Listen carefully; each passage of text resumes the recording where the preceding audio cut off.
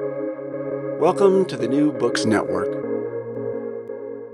Hello, this is David Finegold, the president of Chatham University and your host for the Future of Higher Education podcast on the New Books Network.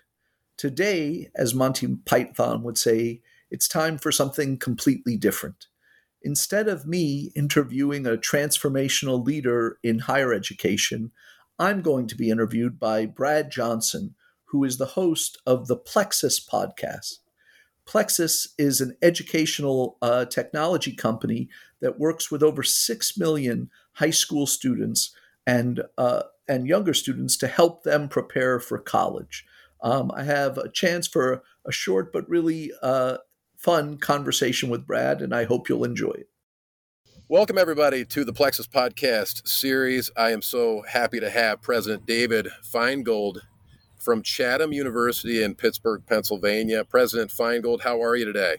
I'm doing really well, Brad. It's great to be with you. Excellent, excellent. So do you own a terrible towel?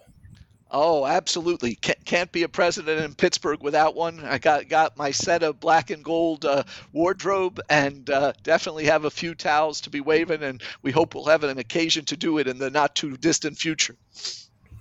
Well, excellent. Yeah, my wife, I knew she was a keeper when she purchased tickets to Heinz Field and the Browns Steelers game when Roethlisberger was a rookie. So my buddies at the time, they said, "Well, don't let her go."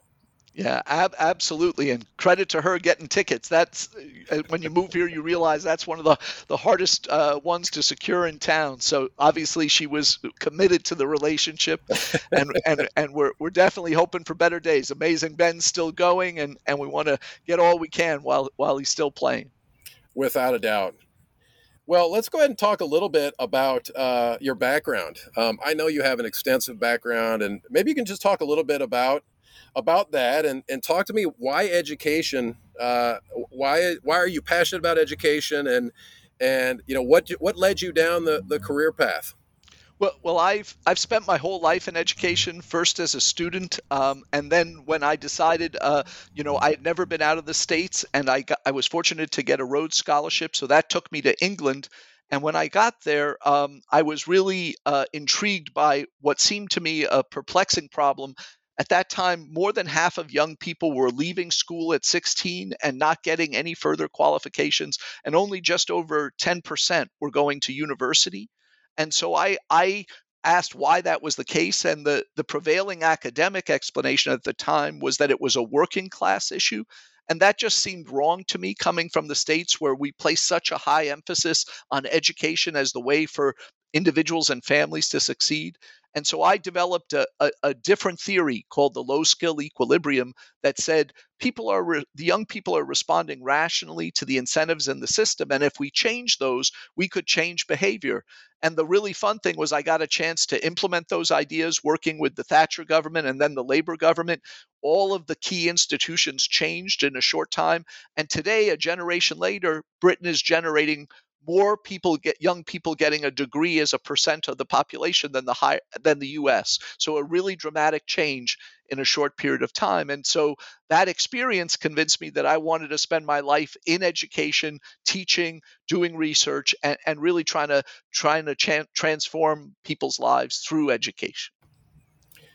So when we talk about education, we also talk about lifelong learning. And what does lifelong learning mean to you, and how do you promote, encourage, and motivate students of all ages to become and remain lifelong learners? Yeah, I mean, we've talked about lifelong learning for quite a while, but I think that it's more salient now than ever. The degree of change we're seeing in the labor market, particularly with things like artificial intelligence and robotics, is really disrupting one profession, one set of jobs after another. So I wouldn't trust anyone who tells you they know what the labor market's going to look like in 10 or 20 years. So the best thing that we can do is prepare young people to be lifelong learners, prepare them to be critical thinkers, to be discerning consumers of information, to be able to solve real world problems, to be able to work in cross-cultural teams. And those are all the things that a liberal arts education that an institution like Chatham provides everyone. The other way I think of lifelong learning is in terms of multi-generational learning. So if you look at our society today, you say what group is the has the most time, interest, and resources for education and is the least well served. I would argue it's those who are over 55. And up till now, most of what we offer to that group is mostly education for leisure, taking courses that they simply like for their own development, and that's great. But I think we're going to need to think much more systematically about that, and how we provide it.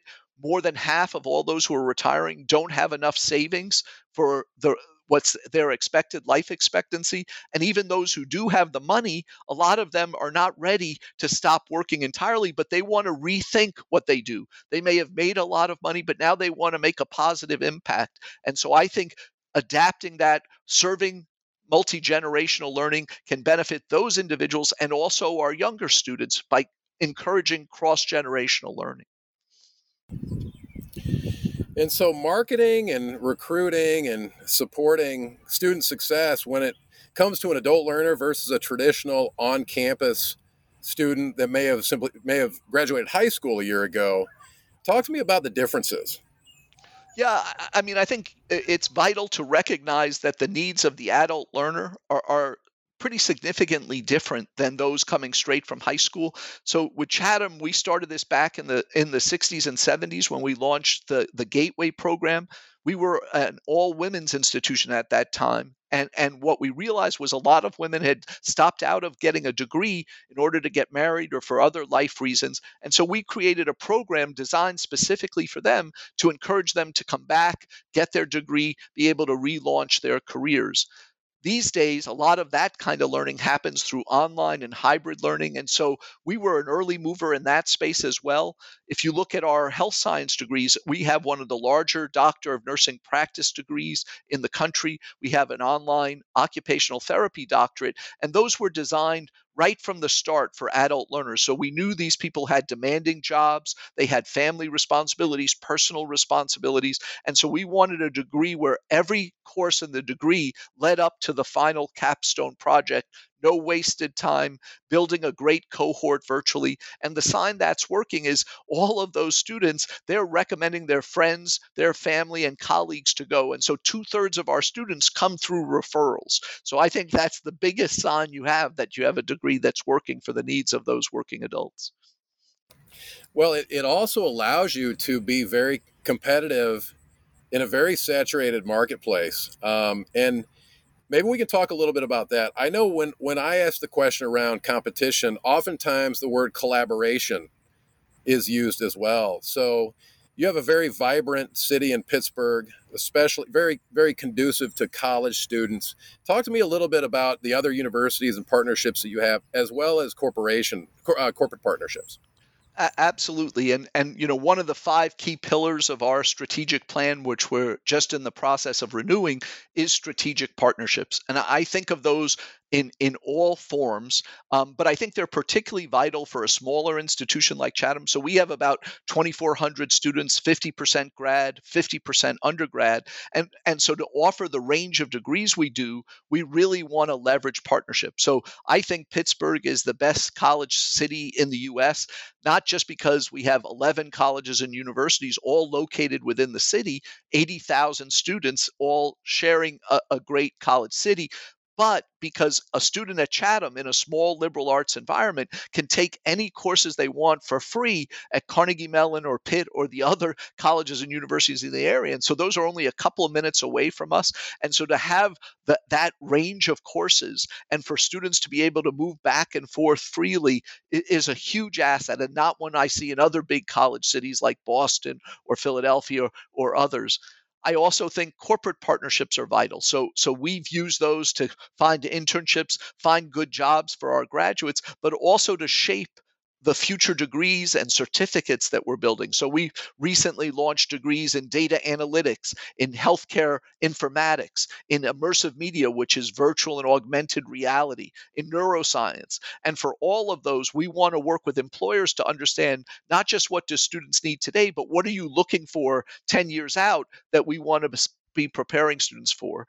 And then the other kind of partnerships that I think are really vital are community partnerships. We've got huge racial and economic inequities here in Pittsburgh, and Chatham happens to be located right where you see the meeting of some of the wealthiest and some of the hardest hit neighborhoods in Pittsburgh. And so we're working with community partners on what are their problems and how can our students and faculty work together to help solve them that not only benefit them, but benefit our students in really getting hands-on skills. So how has COVID-19 changed your day to day, and how did Chatham react? Well, I think Chatham and all of higher ed did remarkably well. Higher ed often gets criticized for being too slow, too bureaucratic, but in a matter of just days, with this global pandemic hitting, we pivoted, as did all of our other higher ed partners, to move to a virtual environment to keep our students safe. And we were cooperating with those college, university, and public health and government partners on a weekly basis. So we had a regular 7 a.m. call with the heads of our county health authority, with our county executive and the university presidents. We were sharing information, sharing testing resources as the vaccine came, figuring out how we were going to get that distributed. And so it's been a really great partnership. And I think Pittsburgh came through it better than any big college city in the country. None of our institutions closed during the pandemic. We all had students on campus. We all delivered both virtually and in person. We didn't have one major outbreak. Yeah, we had cases, but we contact traced them all. And we're really excited about this coming term. We've got our biggest ever class, up 20% over our biggest prior class coming. And I think that's a testament to people see you've managed this well, you're offering a safe learning environment and a really rich and vibrant one as well. When we look at student success, you've touched upon a number of elements and maybe some elements as to how to define student success. With your experience as a faculty member and as an administrator, how do you define student success? Well, we, in our strategic plan, we put students right at the center. We said we want to be a university that is student centered, and we have to define and measure our outcomes based on student success. That's how we know we're succeeding. And so we look at retention rates, we look at graduation rates, we look at what percent of our grads have a job in the career, in the occupation that they were focused on within 6 months of graduating. And we're delighted at those results. 96% of our undergrads, 98% of our grad students have a job or continuing in education right after they finish at Chatham. And so that's a real sign of building those strong connections. But it's not just about labor market outcomes. I think ultimately, when I talk with our alums and I say, what do you remember most? What was most impactful for you about your Chatham education? What they say is it transformed who they were as a person. Who they were and the life they led was dramatically different because they'd been at Chatham. And one example they use of that is we had something called the arts course. This was a 2-year long sequence where students would go out into all of the rich cultural institutions of Pittsburgh, to the opera, to the ballet, to the symphony, as well as to the art museums and other things. And then they'd have to come back and discuss what they saw and write about it. And a lot of the students said at the time they complained. They were being forced to do this. They didn't necessarily want to do it. But when they look back 20, 30, 50 years after and they say, what do they remember most about the Chatham education? They said that changed their lives. A lot of them had never been to those types of performances before or to those museums. And it made them a richer person. It made them a better citizen. And so they, students may not always tell you at the time exactly the thing that is most impactful, but that's how I think you really measure it. So if you could narrow down the number of decisions you're making every day, what's one decision that has got you really, really excited? Well, yeah, it's tough because being a college president these days, there are so many different things that are coming up that you're dealing with each week. So, as we've made an all-in commitment around sustainability, right? We our most famous alum is Rachel Carson. We We have a whole campus and school devoted to sustainability. We're among the top ranked universities in the world on the most comprehensive measure of how universities approach it. And so just before I was on with you, I was on a great call with the University of Strathclyde, which is in Glasgow, and the head of the Glasgow City Council, and with Grant Irvin, who's in charge of sustainability and resilience for the city of Pittsburgh. As you may know, the UN is having their next climate change summit, like the one that set the global climate accords in Paris. They're having that in Glasgow in November. Well, Glasgow happens to be a twin city of Pittsburgh. And so when I think about what's most exciting on my agenda, this is most recent, but it's also the one where if I think about lasting legacy, what is the most important thing I could do as president of Chatham? It is developing a next generation of Rachel Carsons. The planet, unfortunately, my generation, your generation, what we're turning over to this new generation of students is I think it's a travesty. I think we've taken the amazing resources we had in a planet, and if we don't dramatically change course in the next 20 years, sooner if we possibly can, what we always premised on education, that that our children were going to have a better lives than we had, that's already started to stop in the US. But you just need to look at 115 degrees in Portland. They don't even have air conditioning there, right? We are literally destroying our planet. But we have a youth generation that is passionate about solving this problem. If we can work together with cities around the world, with governments around the world, I still believe we can do it. And the future we could have, if it's net zero, if we have healthy local food systems, wouldn't just solve this problem, but it could give a much more positive life for everybody. And so I think, to me, that when I think of all of the things, that's the one I'm most passionate about. Well, excellent. Well, thank you so much for your time today. This was an excellent podcast. I really greatly appreciate your time, and all the best of luck to you and Chatham University.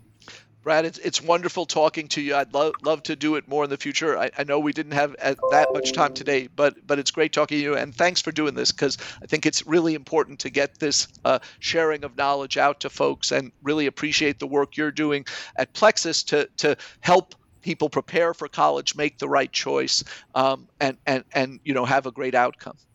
Well, that's great. And hey, take a look at some of those dates over the summer and let me know when you're available, and I'd be happy to come out to Pittsburgh and see you. Yeah, we'd love to show you Chatham. That's great. Excellent. Thanks. All right. Hey, thanks so much. Take care. Bye-bye.